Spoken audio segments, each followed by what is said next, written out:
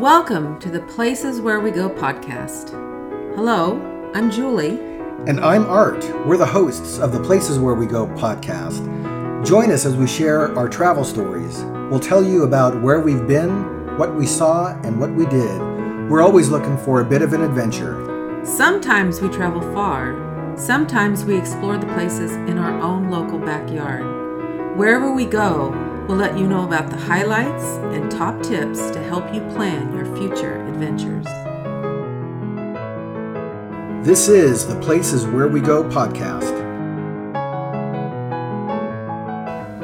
All right, welcome to episode 2 of the Places Where We Go podcast. So we made it through our first episode, which was kind of a test for us. So part of that was trying to figure out how to even do this, how to get the recording done, how to get it edited and ultimately uploaded, which we were successful with. Yes, well, you were successful because you have a very good knack for doing these things. I just kind of talked.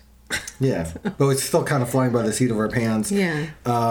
Even the whole thing about, how we get this thing uploaded to the Apple Store, Apple Podcast. So about a week, I think, after we recorded and got it initially up on Spotify, we finally got the approval on Apple. So I think now we're official, set to go. We're good to go. So here we are. Yeah, here we are. In the last episode, we did kind of give you a little intro of what our second episode would possibly look like, and we're going to kind of dive into the planning that we had when we first talked about going on an international trip. Not so much we were specifically going to the UK, but we did want to go somewhere internationally. We did speak domestically, doing things domestically too. But yeah, I think we're just talking about what are we going to do in 2019? Yeah. Thinking that we probably would have time to do a multi-week type of vacation.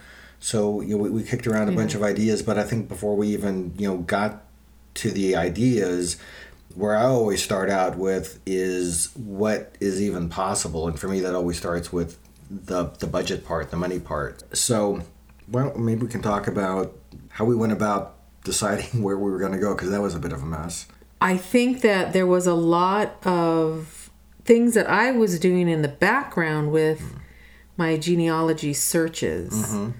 And it started clicking for me that I want to visit those places where my family has been, or some are currently there. And I kind of zeroed in on Sweden because I knew that I had relatives that actually live there currently. And you've got somebody that you've been in communication with that's still there, right. That's connected to probably the most recent ancestry that left Europe to come to the States, right? Right. So that was something that I've always wanted to do, and so I kind of threw that at you threw that at me and said, what about Sweden? Yeah, and I ended up kind of mapping out, okay, here's what this might look like, and looking at where your family members currently live, and I forget the name of the city. Södra something. When you think about the southern coast of Sweden, it's kind of straight up the middle, a few hours, so it's not... Wasn't it kind of central? Yeah, kind of, I guess. Central, yeah. But it wasn't near a large town, so they live in a rural area, so I was trying to look at what that trip might look like if we did Stockholm, maybe one of the other big places, and then how we might get to where your family is at. So I actually started the initial planning thinking we were going to go to Sweden. Sweden, yeah. And then and I don't exactly remember the sequence of events, but I just remember I was continuing on the research, and we had done, both you and I both did DNA through Ancestry, and mine came back. You did yours later, but mine came back, and I was somewhat surprised to see the percentage of ancestry I had from the British Isles, United Kingdom. Yeah, wasn't it? It ended up, it changed a couple of times, but it ended up being 59%. Yeah. So it was huge. So that started sparking my interest big time. And I started looking even further into that. And part of my ancestors that came over, their name was Ragland. And they spelled it with a D. It was Ragland. And when I started looking even further into that, and that line, I traced it all the way back to a actual village in Wales called Raglan, without the D. And in Raglan, there's an actual castle. Ruins of a castle. It's the ruins of a castle that you can visit. And I got really excited about that. And I think I just say things and you key into them. And I said, that would be really cool to go visit or something like that. This interest in visiting it. Well, I think when we were talking again about, hey, what are we going to do specifically in 2019, even though you threw out Sweden, I think there was one day where you said, I think I want to go to the United Kingdom. Because I think I was mulling over this Raglan Castle a lot. And then you threw out there, okay, let's try it. Yeah. And plus, as you've been doing your ancestry work, I mean, you've got family history that you've mapped with lots of branches that go back to people in England several hundred years ago. So way back to the 1400s. Yeah, so I mean, way back. You know kind of who the people were, generally where they lived, names. So that was kind of neat to have that history. So so we ended up switching from Sweden, which is still on the list for potential future trips, and now we're off apparently to the UK. So I guess the other thing that happened then with this too is when we've done bigger trips in the past, we usually start the planning process as early as 8 months out, and I like to start it as early as possible. One of the reasons, I think about the prior year, we ended up doing this very big trip to Wyoming, and one of the things that surprised me when I started planning that trip is while we weren't going to go until June of 2018, when I started even looking at what lodging looked like the November before, there was places in Yellowstone that were already sold out. So, if you're going to a popular place, your odds of probably, unless you're going through a travel agent, getting, a decent location, kind of, where you'd really like to be, is going to be harder to find the further that you wait into the planning period. So, we were thinking about the UK probably by the time we got to November, December of the prior year. Yeah. But then, the planning process just kind of hit the pause state for a while because of this thing called Brexit. Now, and I think I was the first one that brought it up. You were thinking about it too. But I brought it up and said, what's England going to look like? And what's the environment going to be like if they go through and do a Brexit? There were several scenarios that could have happened. And I was reading about certain scenarios that could have happened if they did a Brexit no deal, if they had a deal. And I was getting a little nervous about it. Yeah, and we're watching the news and reading the papers, and this, what they're still, I guess, in process of planning as we record this podcast, because it's not a done deal yet. Have no idea how it's going to go down. You don't know if this is going to be one of those things that goes down generally smooth, and you've got a section of people who are generally discontented, while others are pleased because they wanted this thing to begin with, or if it was going to be something that ends up in social unrest and social upheaval, and you have riots in the street. And that's no fun to vacation with riots in the street. No, so that was going on in the background. Again, we were thinking that we're probably going to the UK, but we're reading the newspapers every day. We're watching the news on TV, kind of what's happening with this Brexit thing. So in the meantime, we're continuing to do some planning and some thinking about this. So as you mentioned, you've got your family history that's connected to various parts of the United Kingdom. And then the basically other thing, in southern England and Wales. Yeah. And then the other thing that attracted me to even thinking about the United Kingdom is my dad, who's not from England. I don't have any family who's from England.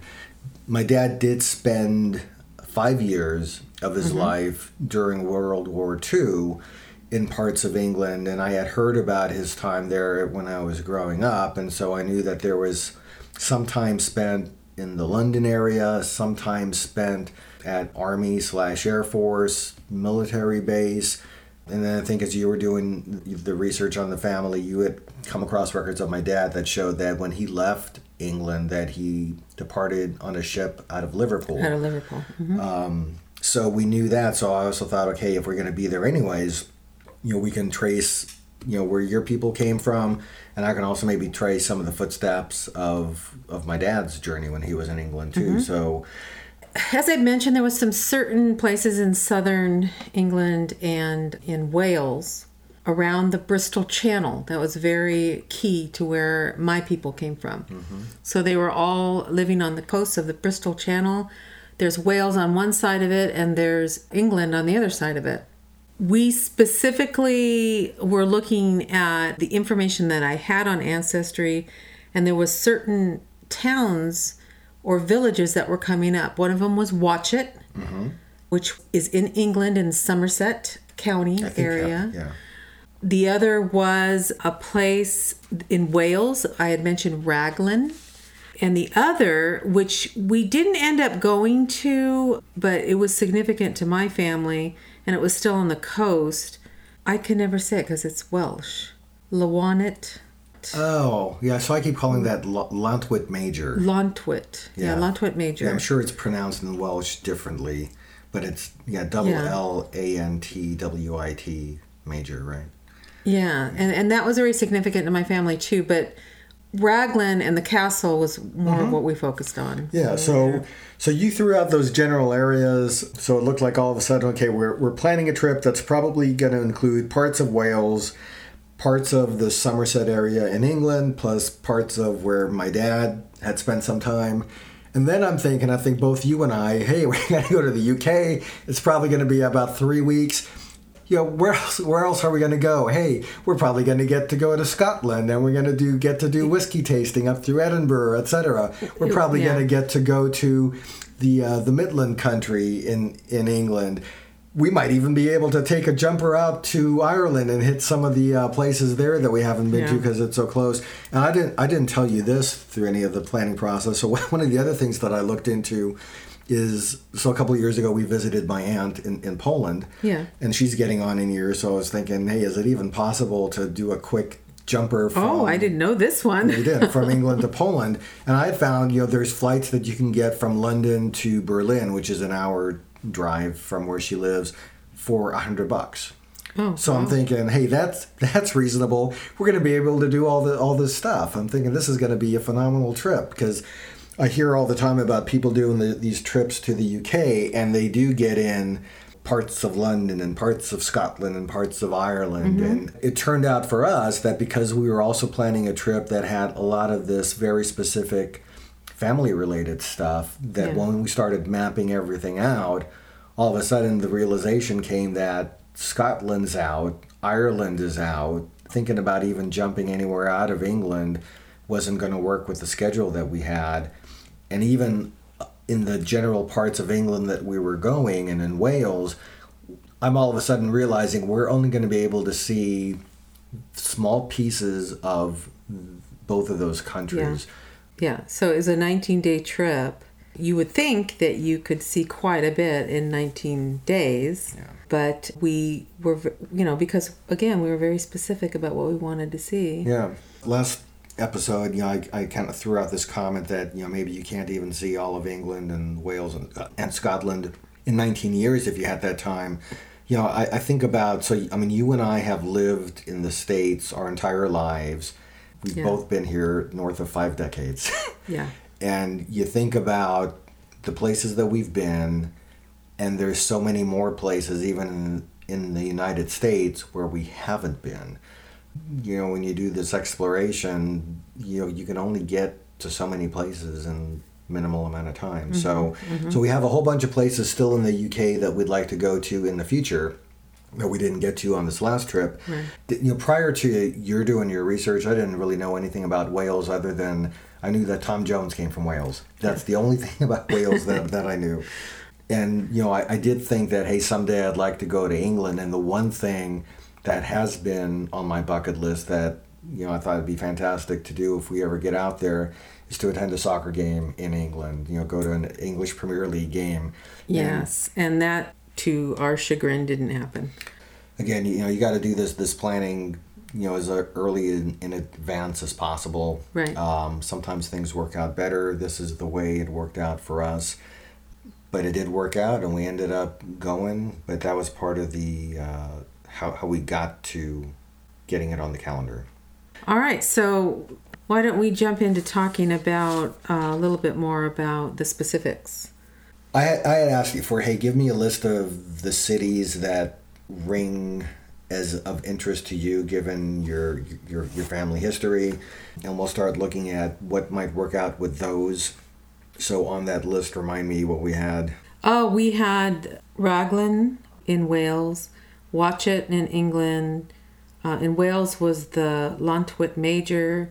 Penarth was also in, I believe that was in Wales. Mm-hmm. So these are all coastal cities all along the Bristol Channel. Yeah, and then you mentioned, I guess, there was several places in Somerset, so one of them was Watchet. And then I remember the other towns that you mentioned to me, then I ended up spending some time on TripAdvisor, was one place, to look at, okay, if we ended up going to these towns, is there anything to see? Is there anything to do? Right. And so I remember there was at least maybe 3 towns or so on your short list that once we started looking at, hey, what is there going to be anything even to see or do there, we were coming up pretty sparse. Right.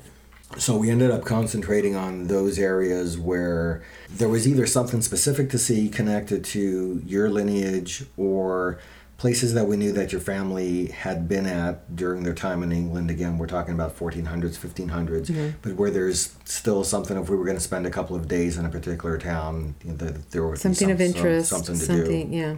So as we were planning your part of the trip and, let's explore Julie's family history, we did end up identifying Cardiff as a good kind of hub to start the vacation at, just because that was going to get us to Raglan. It was going to get us to Barry. If we wanted to go to Penarth, it was going to get us to Penarth. So it turned out to be this good hub. It also turned out to be a place of interest for my family name. Yeah. So we kind of stumbled upon that, yeah. Kind of by accident. So I guess when we talk about Cardiff specifically in the next episode, we started to identify what is there to see once we get there. That started to map out what the first half of the itinerary was going to look like. So, how many days were we going to spend in one place or another? How much time to devote to seeing any particular areas of interest? And then for me, again, I mentioned, my dad had spent 5 years in England, so I kind of started to do the same thing, looking at where was he at, and then, are those places are they still available to go to in terms of the specific places that he was at? So when I looked at where my dad's history was in England, most of it, in fact, really all of it was connected to being part of the English Royal Air Force, and he was part of a Polish division that was stationed in a town called Halton. The thing that I remember him speaking about a lot was when he was at the Air Force base, there were periods of time, like during the holidays, where the boys who were at the base would get kind of quote-unquote adopted by families in the area. Then they would be able to leave the base for the holidays and spend time with families in England. It turned out that for my dad and for his twin brother, that the person who took them in for holiday times was a lady by the name of Virginia Cherrill, who was in the 1920s. She was a silent movie actress. She starred with Charlie Chaplin in a film called City Lights. And when we get to the 1940s, she was on to her second marriage. Her first marriage had been to Cary Grant in the United States. Her second marriage was to Lord Jersey. And so this lady is living in a swanky palace. She's living in a palace. Yeah, so she's living at 2 residences. And she's known as Lady Jersey. Lady Jersey. Mm-hmm. So she's living at Austerley House, which is in London and is available to stroll through today. You can take a tour there today. And then the second residence was a place called Richmond Palace, which is also in London. But today, Richmond Palace is a private residence, so you can't tour inside of it, but you can see it from the outside. So I had heard about that experience from my dad when I was a kid growing up, so that had been on my radar for some time, so I knew I wanted to go there. Again, when you were doing your recent genealogy, you had identified that my dad had left England out of Liverpool. So I thought, hey, it might be neat just to kind of see where he left Europe from to come to North America. That came on the list. And then the last place that literally a week before we left, well, I had remembered that my dad was part of the Air Force in England. I had forgotten exactly where it was, what the town was, and I didn't even think that there would be anything connected to that to see today, in the 21st century. But there's a book that I had looked at a week before we left. So there was a book called Survivors of War that's written by my cousin, Danny Dobrucki. Dobrucki is his last name. And in that book, he chronicles the journey of our parents. So it's centered primarily around his dad, who's the oldest of the siblings.